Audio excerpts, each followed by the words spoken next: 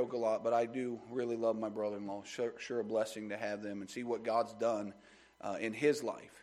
And I know he'll probably give you a little bit of that history of what's happened and what God's called them to do and all that stuff. But to see where God's brought him from to where he is today, man, what a blessing to be able to see that. And I'm sure looking forward to what the Lord has for us tonight. So, Brother Rex, you come and preach for us this evening.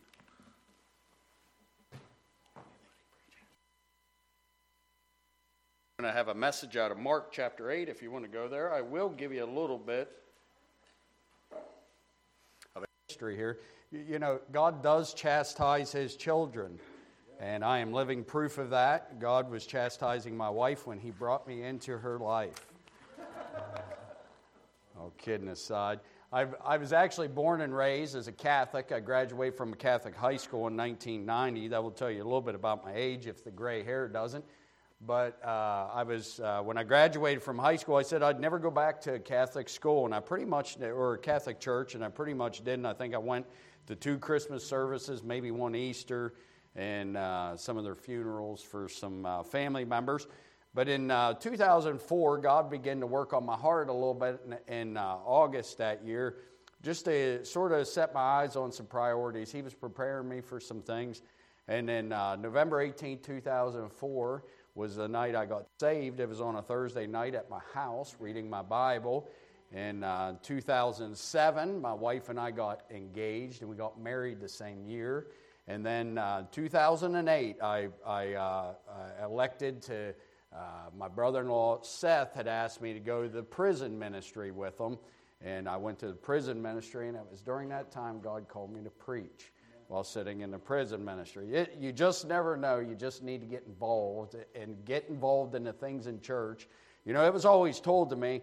I asked some preachers very early on after I knew that God had called me to preach. I said, how do I know what God's will is for my life? And they said, you got to be doing God's will to know what God's will is. And you say, well, what is God's will for us? Well, how about pray, read your Bible, be faithful to church services? How about soul winning? Soul winning is something that a lot of people think it's for their pastor and for staff or people like that. But in Matthew chapter 28, God commanded all of us to go and to reach people with the gospel of Jesus Christ. And I promise you, if you'll just be faithful in those 4 areas of your life, you'll find out God will use you in other magnitudes. Why? Because God many times is just looking for somebody just to be obedient to the little things before he'll give you the other things. You know, baptism's very important. I know baptism isn't something that's emphasized for salvation, but it is a first sign of obedience. And if you haven't been baptized, I challenge you to get baptized. God began to open up the doors. After I got saved, I struggled with that for a little while. I was raised Catholic, so I was baptized as an infant, and I didn't see the importance of it. But it wasn't until after baptism that God began to open up those doors for me and use me in other ways. And, you know, we just need to be obedient in the little things. But in 2009, I went on a hunting trip, and while I was sitting in a tree stand reading a little New Testament Bible, God began to work on my heart about teaching young men and growing young men. And if we look around society today, I mean, it almost makes you want to vomit when you look at how the tides have turned so much. The women leave the house at 7 o'clock in the morning. They go out. They're the breadwinners in the house. And, you know, here comes Dad in his flip-flops and the diaper bag taking the kids to school and doing these things. And you say, well, what's wrong with that? That's not how God intended it. God didn't intend for us to be that way. God, you know, if you think about it, go back to Genesis. And Genesis, when God created man, he created man out of what? The dust, out of the earth. He created him to work the earth, to work, to be the provider. But he created the woman out of the man for the man. And that the wife is to be the take care of the home and to take care of the children and love them. And you know, today we have so many effeminate young men, and most of them don't know much more than a video game. If you ask them how to hunt, how to fish, and how to throw a ball, many of them can't physically do it because they don't know. They've never physically done it besides this. And, they got real strong thumbs, but, and you might not think that video games is an epidemic in our country, but video games is definitely an epidemic in this country. There's tons of marriages that are struggling. These 20-year-old men stay up all night, play video games, don't go to church in the morning. Mom's got to take the kids to church. Well, the statistics of when a dad takes the kids to church is 93% of the kids will turn out for the Lord, and the family will continue to go for the Lord if the dad is the spiritual leader in the home. That's important. It drops down into the 40% if the wife is the one that takes the kids to church on them turning out. You say, why is that? Because, no matter how we look at it, God commanded us as men to be the spiritual leaders.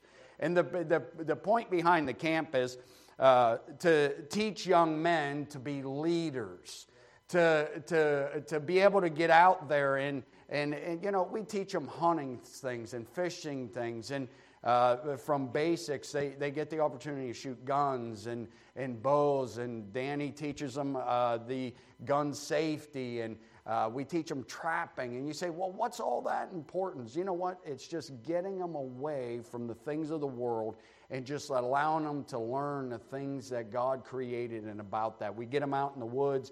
We teach them some things. They get the opportunity to fish, to shoot, to do all those things. And we preach to them 3 times a day. And that's the most important thing that we have, is get them away from the world, get them away from electronics. And some of them, they bring them and they want to. It looks like you gut shot them when you tell them the phone has to go away. It gets turned in. They're like, call your mom, tell her you'll be okay. If something happens to you, we'll let her know. But it's all good. But the camp, God has used the camp. And, it's just like when God called Moses to lead the children of Israel out of Egypt, and he struggled with it because he wasn't fluent in speech. I had never attended a camp, a church camp in my life. And when God started to lay it on my heart, I'm like, Lord, I've never been to camp. I don't know how to do this. But evangelist Denny Coral has a shooters expo every year. That one year I just decided I was going to help him. He needed a hand. And that shooters expo has really helped me with the development of the camp. The camp, I hope that one day, the vision that God has given me for it is that God will provide us a piece of property where we can build the camp, where we can do the camp all summer long. And not only just outdoorsman camp, but bring some young ladies in and teach them how, and have ladies and pastors' wives come in and teach them how to be ladies. Teach them how to sew, how to cook. It's amazing how many young ladies don't know how to do household things anymore. Can't sew a button on a shirt. But not only do that, but I want to have what would be called a work week, where I bring the young men in, some teen boys, and teach them some work ethic. It's something that's missing in this country. And listen, that's our future of our church. And we need strong young men to lead our churches and our homes. And we need good, godly young ladies willing to support and to live in their home and in their way, in a way that God would want them. That's the most important thing that we all have to understand. It's not about a Baptist way, it's about God's way. And we just want to get back to that way, to doing those things. But that's the vision of the camp, and God has blessed it in 3 years. It's tripled. We've seen Danny, matter of fact, the one night Danny preached, there was 4 young men got saved. Since then, we've seen a few other men get saved. We've seen some men get called to preach. And the most important thing is we're trying to get those young men to build a relationship with God. That's the most important thing. But you keep that in prayer as we move forward. We've had some challenges in the last year. We lost the property, but God had it in plan. We lost a 5-acre piece of property, and God provided us with a 13-acre piece of property. And there was a Christian man that owned the property we were using, and now we got a Baptist preacher that has provided this other property, and we're excited to see what God's going to do this year. It'll be June 8th through the 12th, so if you would, the most important thing you can do is keep that in prayer. The year that we saw God really work in that, we had a church that every time of every service and every day of the camp, there was people fasting for it. That's something that's missing in our churches today is showing God the importance of fasting and prayer for some things. We could see God do some great and mighty things.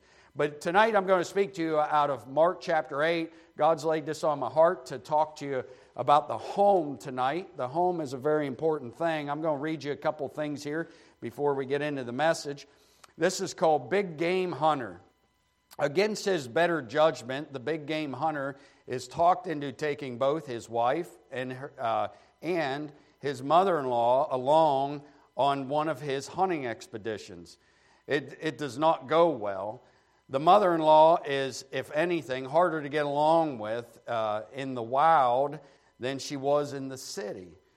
And to make matters worse, she won't even abide by the simple camp rules designed to keep the safari safe. One night after dinner, the hunter's wife realizes her mother is missing.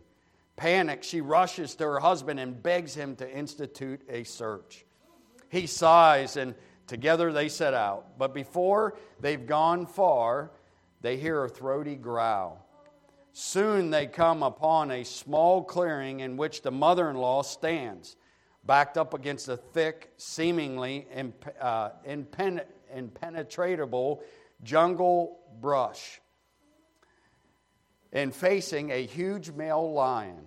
The wife whispers urgently, "What are you going to do?" "Nothing, whatever," responds her husband. "The lion got himself into this mess. Now let him get himself out of it." Where is God? I'll read you a couple of these and then we'll get in. We'll break the ice here a little bit. Where is God? A couple had 2 little boys, ages 8 and 10, who were excessively mischievous. They were always getting into trouble, and their parents knew that if any mischief occurred in town, their sons were probably involved. The boy's mother heard that there was a clergyman in town, and he had been successful in disciplining his children. So she asked if he would speak to her boys. The clergyman agreed, but he asked to see them individually. So the mother sent the 8-year-old first in the morning, with the older boy to see the clergyman in the afternoon. The clergyman, a huge man with a booming voice, sat the younger boy down and asked him sternly, "Where is God?" The boy's mouth dropped open, but he made no response. Sitting there with his mouth open, wide-eyed, so the clergyman repeated the question in even a sterner tone. "Where is God?" Again, the boy made no attempt to answer, so the clergyman raised his voice even more and shook his finger at the boy's face and bellowed, "Where is God?" The boy screamed and bolted from the room and ran directly home and dove into his closet, slamming the door behind him. And when his older brother found him in the closet, he asked, "What happened?" The younger brother, gasping for breath, replied, "We are in big trouble this time, dude. God is missing, and they think we did it." Just a little humor there to break the ice. Mark chapter 8. You know, the devil hates to see anything going on for God. He hates it. He hates it anytime that the devil sees God trying to do something and working, the devil will attack. One of the biggest attacks on Christianity today, I believe, is in the home. If Satan can attack and get the home off course, he can destroy the church from within, because a strong church is built with strong families. It's the families of the church that make a strong church. And when I say the home could be a widow lady. That could be the home. The home could be just a husband and a wife. That could make up a home. The home could make up an entire family, a husband and wife and children, multiple children. But those homes, strong homes, will make up good, strong churches. And the devil knows this. And he knows that if he can attack the home and get the home off course, get the husband and the wife against each other, the children and the parents off course, he can do it. We see it so many times. We see it with teenagers, brought up in church, raised right, brought up right, and all of a sudden they get just this attitude and they want to go their own direction, and they cause problems in the home. Many times we've seen faithful parents that quit being faithful to church. Why? Because they had a wayward prodigal son or daughter. And they left the home and it got them off course. And the devil knows this. There's many times that we've all seen where Satan has come through the front door of a house. And he comes right through the front door. And he comes through with the wicked music or the filthy entertainment or with alcohol or drugs. And we can see that. And we know that it's just a blatant attack of the devil. And we know this. And he knows this. But the devil's been at this a long time, Pastor Dan, that he knows there's some homes that he's not coming through the front door with those things. He's just not going to do it. Because you're strong enough and you're not going to allow him to come through the front door with the alcohol and with the drugs and the entertainment. And that's not an issue there. But let me remind you, he has been at this for a very long time. He's been at it. And he knows that there's certain homes, Brother Dan, that he's not coming through the front door. Yeah. But he always looks for that avenue that he can get into that home and get that home off course. So if he can keep you from doing what God wants you to do, then he has accomplished what he wants to do. He can't, if you're saved, you're born again, he can't have you. But he doesn't want God to have you either fully surrendered, fully given to God. And I want to speak to you tonight on a subject called Satan's backdoor to the home. Satan's backdoor to the home. Mark chapter 8, verse 31. I'm going to just read a couple verses. The Bible says in Mark chapter 8, verse 31, and he began to teach them that the Son of Man must suffer many things and be rejected of the elders and of the chief priests and scribes and be killed, and after 3 days rise again. But when he had turned about and looked on his disciple, let me back up, 32, and he spake this saying openly, and Peter took him and began to rebuke him. But when he had turned about and looked on his disciples, he rebuked Peter, saying, Get thee behind me, Satan, for thou savorest not the things that be of God, but the things that be of men. And when he had called the people unto him, and with his disciples also, he said unto them, Whosoever will come after me, let him deny himself, and take up his cross, and follow me. Dear Heavenly Father, God, I thank you, Lord, for this day. God, I thank you for this time, this privilege, God. I don't want to take it lightly. God, I know what a privilege it is to stand in front of your people. And God, tonight, Lord, they didn't come to hear from me, God, but they came to hear from you. God, I pray that you clear out my heart, my mind, and God, anything, Father, that would be of myself or be a distraction, God, from what you would have. But God, that you would fill me up tonight with your Holy Spirit's power and your wisdom, God. I pray that you would allow me to have the knowledge of this subject tonight, God, that you would speak through me as a vessel that is filled up with you. God, I pray that these dear people would have open hearts and minds to what you have for them tonight. God, I pray that you would help us, that we would take and receive the things that you have for us tonight. God, I pray that your presence would be felt here in a heavy, special way, God, that, Lord, tonight we may leave here better people for you, God, changed in a way that would bring you praise, honor, and glory. But, God, that we would take these things, just not hear them, but be a doer of them. God, I pray that you'd help us, Lord, if there be somebody in this building that is not truly born again, not saved, God, I pray that tonight would be the night they call upon you and get saved in Jesus' name. Amen. In this portion of Scripture, we see the account that Jesus begins to tell them that he's going to die and he's going to suffer, and after 3 days he's going to rise again. And his disciples heard what Jesus was saying, but they didn't receive what he was saying. It's sort of like salvation, Pastor Dan. People hear many times and they believe in God, but they've never received God. They've never taken it. It's just as a gift. At Christmas time, we just went through Christmas, and there was gifts under that tree, and that gift might have your name on it, that somebody purchased that gift for you. But if you never pick that gift up, you never take that gift, you never open it and receive that gift, it really never becomes your gift. It's just a gift that was purchased for you, just like salvation was purchased for you at the cross of Calvary. Jesus' blood was shed, he was buried, he rose again 3 days. the price and the penalty for your sins was bought and paid for, but until you receive Jesus Christ personally as your Savior, that gift has never become yours. You've never received it. And the disciples here, they heard what Jesus was saying. I mean, they just back before this, if we look there, Jesus asked them, he says in verse 29, and he saith unto them, but whom say ye that I am? He had just asked the disciples. He said, he's asking them about who the people say that he is, and they tell him some say Elias, others say some of the prophets. And he says, but whom say ye that I am? And look, and Peter answereth and saith unto him, thou art the Christ. They knew who this was. They knew who they were walking with. But here we come to this portion of Scripture, and Jesus starts to tell them. And we come to this portion of Scripture, and it says, and Peter took him and rebuked him. Now, I don't know about you, but when the Bible says here that Peter took him, I'm thinking that Peter took him physically and grabbed a hold of him and was like, no, Jesus, this isn't going to happen. He takes him in.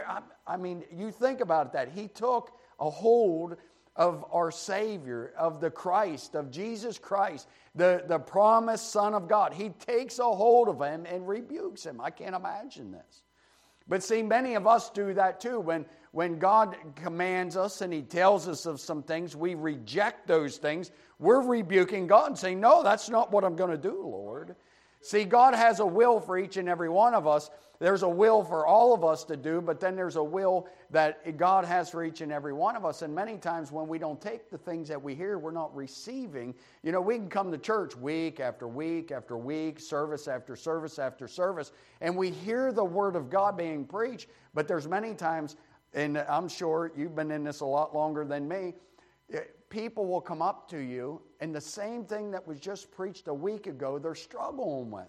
And you're like, brother, it was just preached in church a couple weeks ago. Your help was there. Your counseling was there.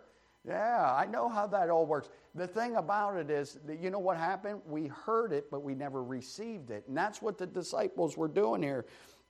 And I find it amazing that if you look there with me, and it says, but when he had turned, when Jesus had turned. So here, Peter has a hold of him, and Jesus turns, and he looks at his disciples, and in the next statement he says to him, he says, get thee behind me, Satan. Now I want you to think about that. Just over a few chapters, when he addressed Judas, he addresses Judas as friend. Now, did you ever wonder why Jesus Christ, God in the flesh, would call Peter Satan, but called Judas friend? It's because Judas was allowing God's will to be fulfilled, that he would be forsaken, that he would be turned on and given over. Judas was fulfilling what prophecy was there already, but Peter was trying to hinder the will of God from being done. It was God's will. When Jesus Christ was born of the Virgin there on Christmas Day, as we celebrate now, when Christ was born in that manger, it was His will to come to earth, to live His earthly life here, but to die on the cross and to be buried and 3 days rise again. We understand that was God's purpose. But look at what Jesus says here. He says, get thee behind me, Satan, for thou savorest not the things that be of God, but the things that be of men. Basically, what Peter and the disciples wanted was they wanted Jesus to stay and to set up His earthly kingdom. They wanted Him to rule and reign and set up His earthly kingdom. And that is a good thing, right, Brother Nick? That would be a great thing. And He's going to do that. Just so you know, He is coming back one day, and He is going to set up that earthly kingdom, and He is going to rule and reign. But this was not God's will for this time. It was not God's will for this time that we read about here. It was not time. It would have been a good thing, but it wasn't God's thing. And see, that's Satan's back door to our home today. Is he wants to fill our homes with good things, but just not God's things. And I want to ask you 4 questions tonight, and we'll be done quickly here. I want to ask you 4 questions tonight, and I want you to ask yourself these things honestly. And I just want you to think about these things, because remember, if we have good, strong Christian homes, we'll have good, strong Christian churches. Do you understand that? So I want to ask you 4 questions tonight. Now, that word savor that God talks about there is to taste a sweet smell. It normally refers to something acceptable to God. Now, I want you to think about that. God said there that He says to Peter, thou savorest the things of, not of God, but the things that be of men. I want to ask you 4 questions. Number 1, do you have good activities in your home or God's activities in your home? Now, we do the outdoorsman camp. We teach the boys hunting, and we teach them fishing, and we teach them trapping, and we teach them all those good manly things, right? Can we get an amen? Anybody amen there? We teach them good. These are good things. But they're not necessarily God's things. God's things is the preaching, okay? So there's nothing wrong with teaching your son how to hunt or to fish, or your daughter how to do some things, or to teach them how to play volleyball or football or baseball. There's nothing wrong. They're good things. There's nothing wrong with playing the Wii in my eyes. The Wii to me is fun. I love to play the Wii. But when my wife always says, make sure you wrap that thing around your wrist, because you're going to throw that through the TV. Because when I'm golfing, I'm trying to hit that ball through the wall. Okay? She leaves when I play with the kids. There's no mercy. Listen, they're going to learn to win their own way. If they want to be dad, they better just get to that place where they can be dad. I mean, when I bowl, Pastor Colbert, I'm sore the next day from bowling with the Wii. Playing the Wii as a family is a good activity in a home. Okay? But playing the Wii should never take place of going to church. Okay? Now remember, we're talking about good things in the home or God's things in the home. Okay? Teaching your son how to play baseball. It's a good thing. It's good activity. It's fun to throw a ball. There's nothing, as a young boy, throwing things. I mean, I loved to throw stones through windows when I was a kid. There was nothing like it. I know you might not find that funny, but either did my dad. But I enjoyed throwing things. I enjoyed hitting things. I enjoyed good things. Teach them how to play ball. But Little League should never come before soul winning. Okay? See, now Pennsylvania is trying to pass Sunday hunting. And maybe you're not against Sunday hunting. I'm not against hunting on Sunday as long as you're not hunting where it's taken away from what you're supposed to be doing. Hebrews 10:25, not forsaking the assembling of ourselves as a manner of some is, but exhorting one another, and so much more as we see the day approaching. That means when the doors of the church are open, you're to be here. You're a member of this church, you should be here when the church doors are open, okay? You say, oh, don't preach that. Listen, the crowd was a lot bigger this morning than it is tonight, so I'm going to preach that. Until the church is as full on a Sunday night or a Wednesday night as what it is on Sunday morning, we're going to continue to preach that. But those things, hunting, fishing, ball, volleyball, those things, those activities in the home should never take place of God's things. Okay? And let me just take it one little step further. If the activity in the home contradicts God's word, dance, it shouldn't be an activity in the home. If it takes and it changes, and your son or daughter has to compromise the way they dress to do it, that would go against what God's standard for dress or activity is, it should not be happening. That's not a good activity.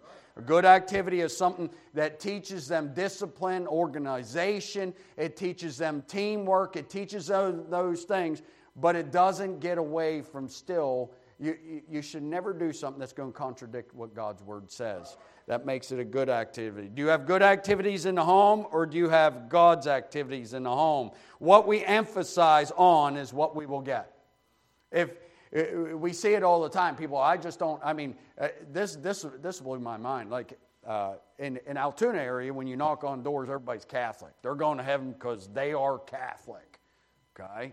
Well, yeah. When you're basing you're going to heaven on your religion, you have been false taught something that is not according to God's word. You go to heaven only through the blood of Jesus Christ, okay? So, but while we were in Illinois, this was amazing. We were out there this summer soul winning, And I loved it this summer. I never got to go soul winning with my dad, but I got to go soul winning with my son this summer, and it was precious to me. But so many people, brother, out there, they were just honest. I liked it. But they said, I just don't have time to go to church. We're just so busy with soccer, and we're just so busy with baseball, and we're just so busy, and I work so much. Okay, be careful of that. Be careful of that. It amazes me, the excuses that we'll come up with. But what we emphasize on, what we want to make time for, we will have time for that thing. Do you have good activities in the home or God's activities in the home? Make it a priority in your home to do God's things and not just good things. Secondly, do you have a good direction in your home or God's direction in your home? Are we doing all that God wants us to do in our home, or are we just doing good things in the home? Listen, the direction of the home should be set by the dad. Okay? If there's not a dad in the home, the mom ought to set the direction of the home. But if there's a dad in the home, the dad should set the direction in the home. That's a huge priority and a responsibility placed on our shoulders as dads, that the direction of our home is going the right direction, okay? You say, what's the right direction? What is the direction? Are you leading your family more towards God's things or more just towards good things? Listen, when I like to camp. I have not taken my family camping, but I love to camp. There's nothing to me like cooking over an open fire. It's just that caveman instinct that comes out in me, and I love to cook. There's nothing, it doesn't matter what you cook over an open fire, it's better. It is. It's just better. I mean, I'll sit out there and singe the hairs off my face to cook over an open fire. I mean, hot dogs aren't fit to eat, but you cook them over an open fire, now hot dogs are delicious. But what is your direction of your home? I mean, are you emphasizing, are you stressing on, man, is your direction of your home is you just can't wait to go on vacation. You just can't wait to basketball starts up, or you just can't wait till hunting starts up, or is it more emphasized on God's things? Like, man, Saturday's coming. This is going to be awesome. We're going to go as a family soul winning, okay? We're going to go as a family soul winning. People were like, well, your son's too young to go soul winning. I said, yeah, right, okay. That's why we don't see Samuel's called anymore. That's why we don't see David's being used anymore. That's why we don't see Joseph's anymore. Because we sissify them and we say, you know what, they got, you know, this dawned on me. I was studying Brother Nick this year for the teens out there. And it dawned on me that in the Bible there was two categories of men.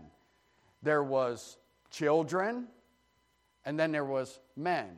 At the age of 12, they went from being a child to a young man. We created teenagers. And what are teenagers classified anymore as? This is an age group where, Daisy, you just go out and do whatever you want during those years. Don't listen to that. I'm kidding about that. But here's what we do now. We allow our teenagers to be stupid and have no responsibilities from the time they're 12 to they're 18, and then they have to spend the next 20 years of their life trying to fix what they messed up in teenage years. There's no such thing as that. That's hogwash. During the teenage years is when we ought to be training our children to go in the direction to love God, to have a relationship with God, to spend time with God. What direction's your home going, sir? What direction's your home going, ma'am? Are you teaching your young ladies to be ladies? Are you teaching them to love God, to reverence you know what? It would be good for some moms to teach their daughters to reverence and to have respect for their daddies, so when they get married someday, listen, your daughters are going to treat their husbands the way they see mom treating daddy. What direction are we going in our homes? Young person here today, what direction are you going? What is your goal for down the road? Where do you see yourself 5, 10, 15 years down the road? We have direction in our home anymore, and we skip out on prayer time and family devotions. Listen, hey, this morning, I sat down to read Proverbs. I sat my son right on my lap. and we read Proverbs together. There's nothing wrong with that. You know what I want them to know, Brother Nick? I want them to know that in the morning, Daddy reads his Bible. I want them to know in the morning, Daddy gets on his knees and prays. I want them to know that God is my first priority. You know what? If God is the direction you're going, then wherever God directs you is where you will go.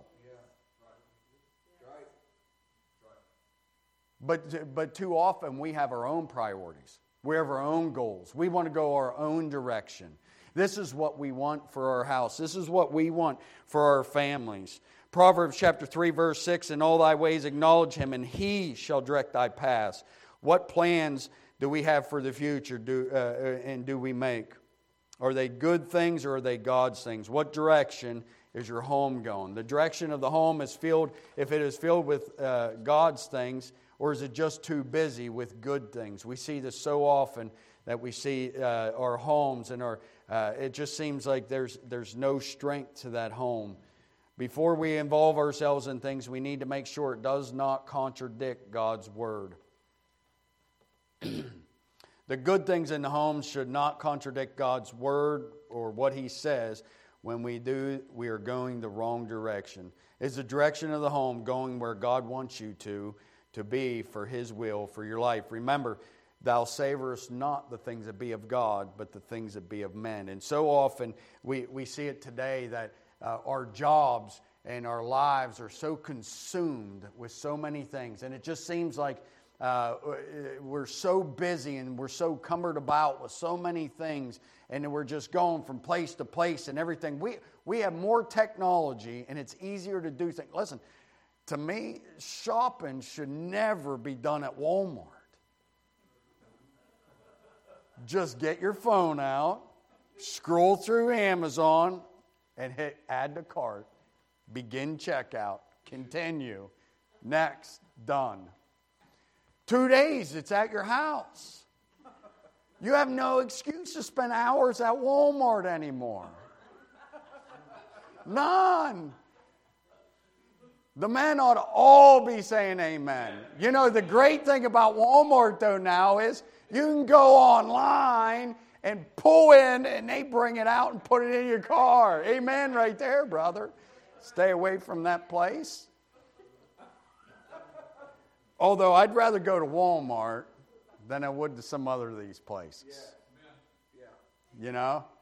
Like the knick-knack little store, you know, for the home, all that stuff. TJ Maxx and Ross, Kohl's. Yeah, there are days where my wife goes by herself. They don't have that online buying, stuff like that. Thirdly, do we choose good things for our children or God's things for the children? I just want to take a scripture verse. I want to draw something out of it. I know where the scripture verse is going, but I want you to listen to this. Acts chapter 2, verse 17, and it shall come to pass in the last days, saith God, I will pour out my spirit upon all flesh. And your sons and your daughters shall prophesy, and your young men shall see visions, and your old men shall dream dreams. I understand where God's going with this portion of Scripture, but I want to ask you something. What do you dream for your children?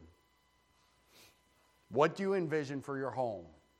This goes back to good activities, good direction in the home, God's direction in the home, God's activities in the home. This all goes back to that. But here's the thing. This summer, while Jason and I walked around soul winning, it made me think about visualizing where will he be in 10 years. What would I can't wait till the day that he leads somebody to Christ. Yeah. That maybe God calls him to preach. Yeah. Listen, here's what I want you to understand is, when we don't have God's activities in our home, and when we don't have God's direction in our home, we are doing nothing but hurting our entire family. Let me ask you this. What if God wanted you to be in church on Sunday night? You chose to stay home and watch Super Bowl football. Yep. And there was something that night that was going to be preached that your child was going to hear that was finally going to prick their heart for salvation.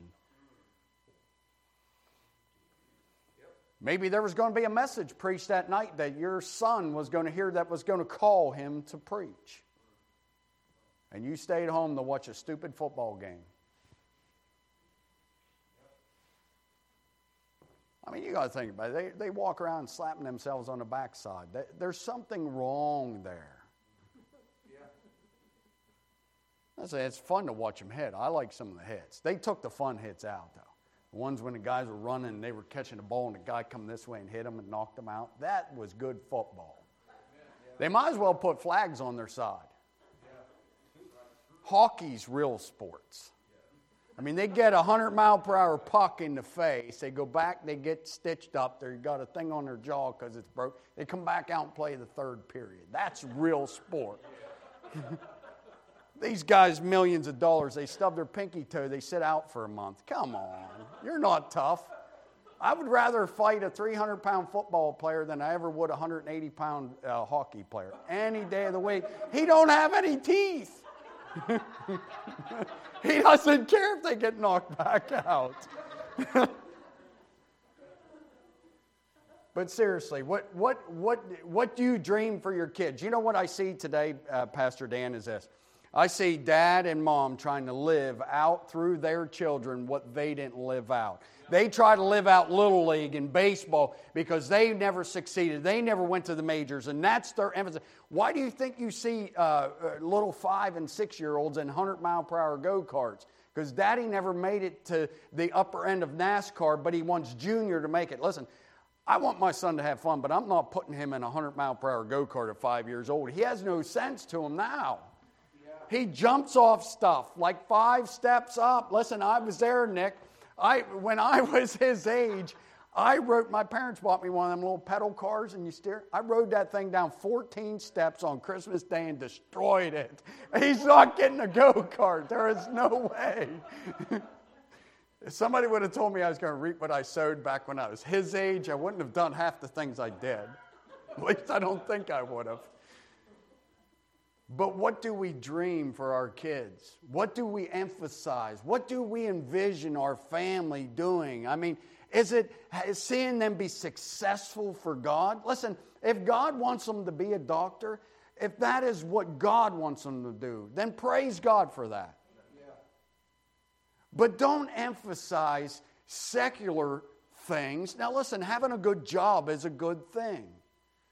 But if being a doctor or a lawyer or whatever is not God's thing for their life, then it's not a good thing.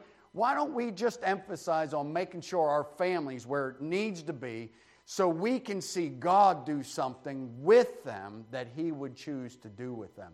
God may never use you to preach revivals or to go out across the whole country, but He may use your son by you just being faithful to where you were supposed to be, or your daughter. Yeah. Hey, we need strong ladies anymore. Listen, how many preachers do you know their ministries are wasted because their wife could not be a pastor's wife? She could not be faithful to the ministry. She could not live in the way that God wanted her to live. And you know what? Any strong ministry will have a strong wife beside. There's absolutely no way. But when God brought my wife and I together, He brought us together. He knew what He had done and created. There's absolutely no doubt. And I couldn't do the things that I've been able to do in the last 10 years without my wife. Yep. There's absolutely no doubt. Because let's face it, there's going to be days that you get down. Yep. There's going to be days you get discouraged. Yep. And there are going to be those days, Brother Nick, where they remind you what you did it for in the first place. They're the days you tell them to shut up. Normally, first, you say, just shut up, woman. But then it dawns on you, guess what?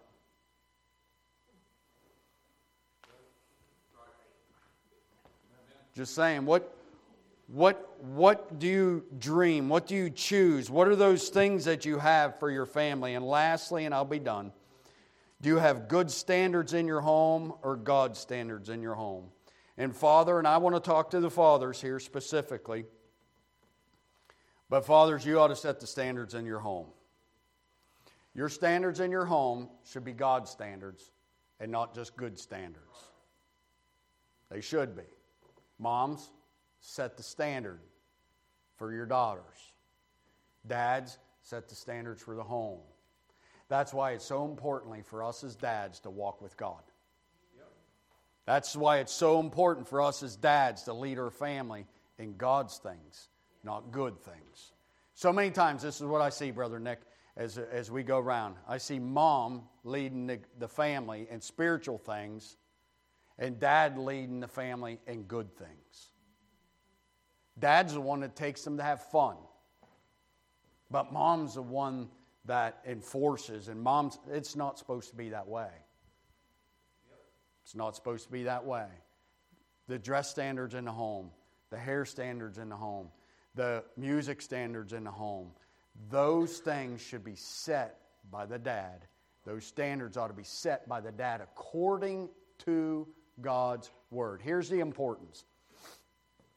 If our standards are in the home according to God's Word, they won't change because God doesn't change. Forever, O Lord, is thy word settled in heaven. This word was there in the beginning.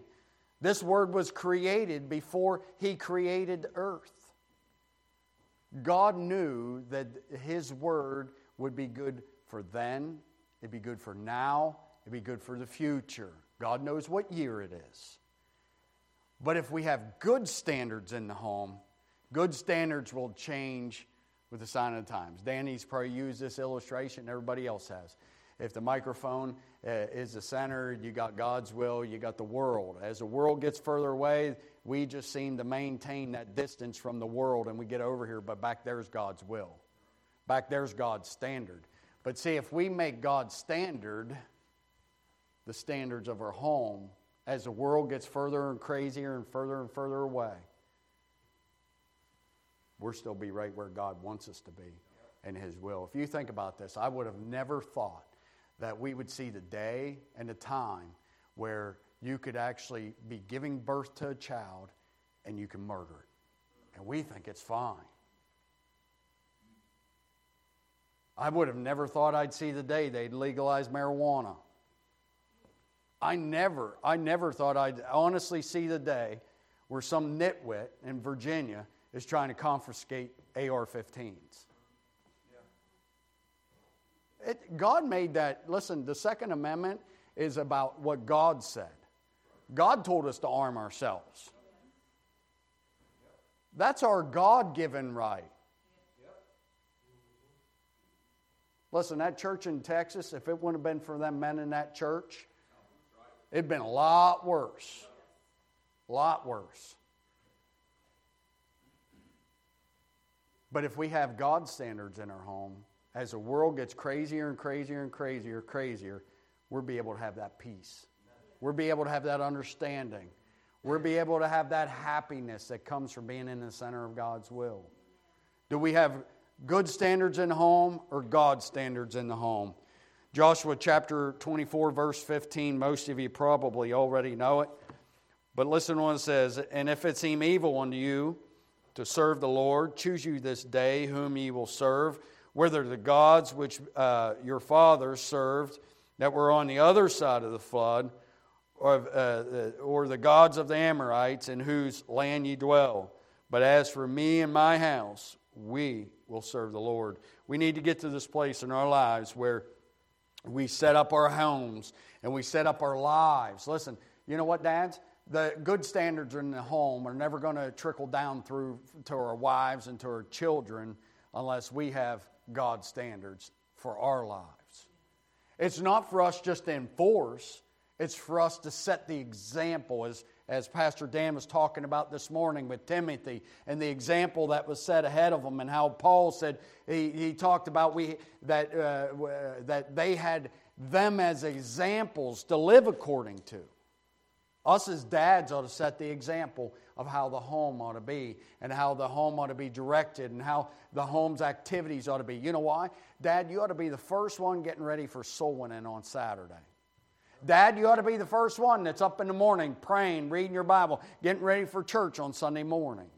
You ought to be the one that's getting ready for those things, that God's things in your home. But it's all going to start by your walk. It's all going to start with the way that you live out these things according to God's Word. You set the example. You be the one that shows the right example. It's not leading with an iron hand, but it's leading with love, and it's leading with that admiration of the Lord.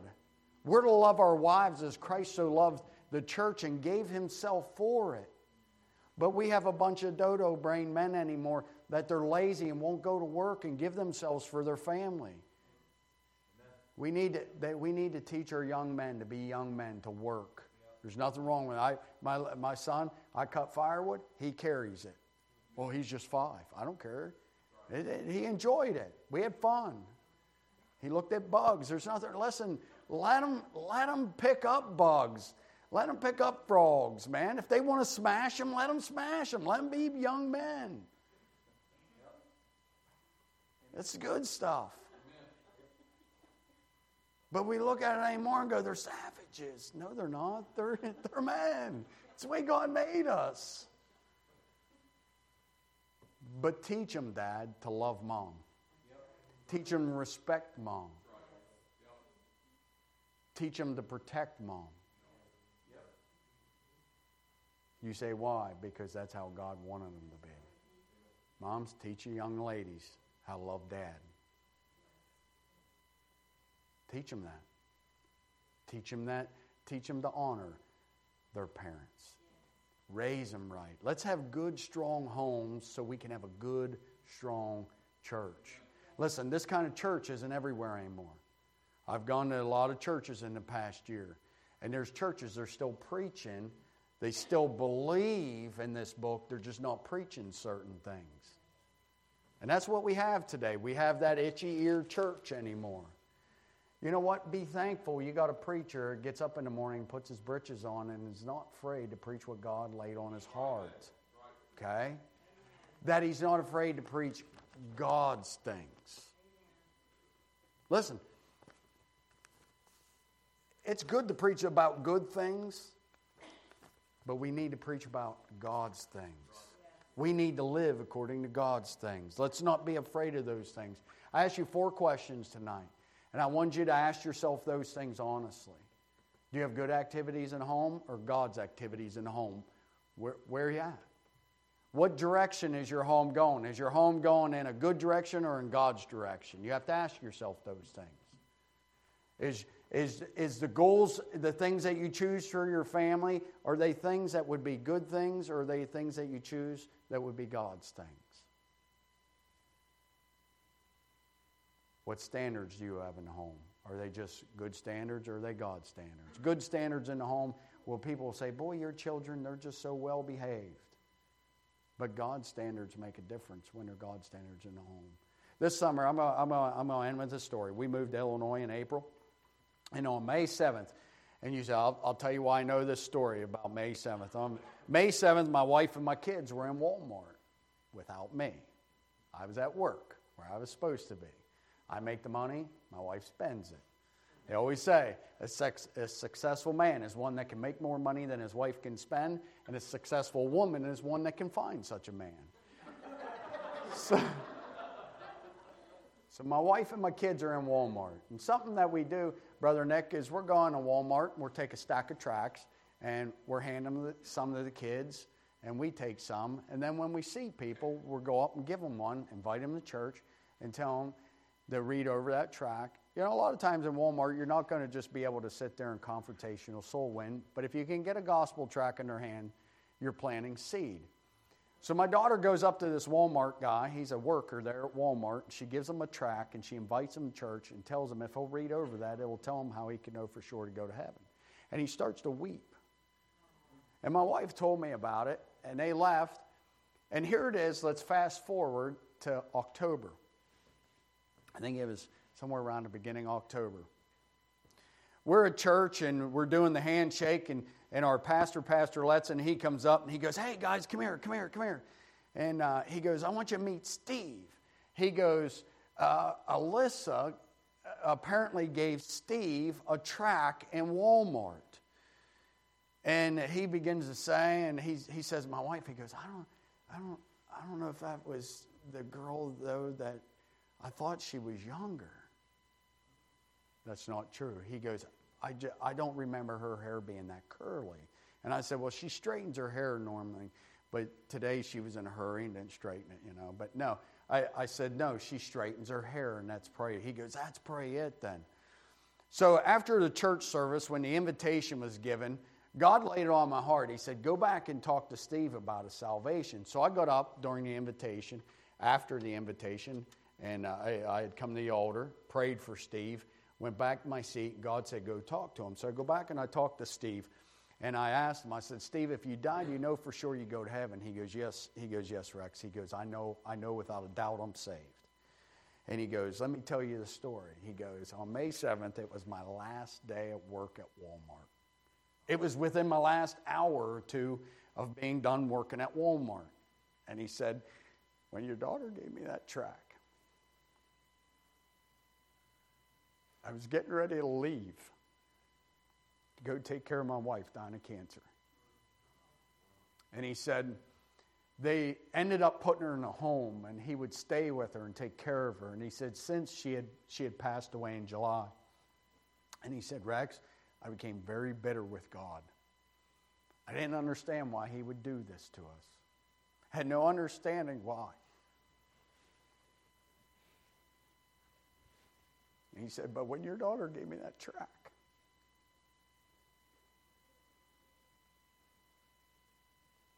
I couldn't understand what God was doing. But I kept it. And he said, just the other day, I was praying and asking God, why would you do this? And when I got up, I saw that track. And God told me I need to get back to church. As far as I know, he's still going. At first, he came the first couple Sundays, only Sunday morning.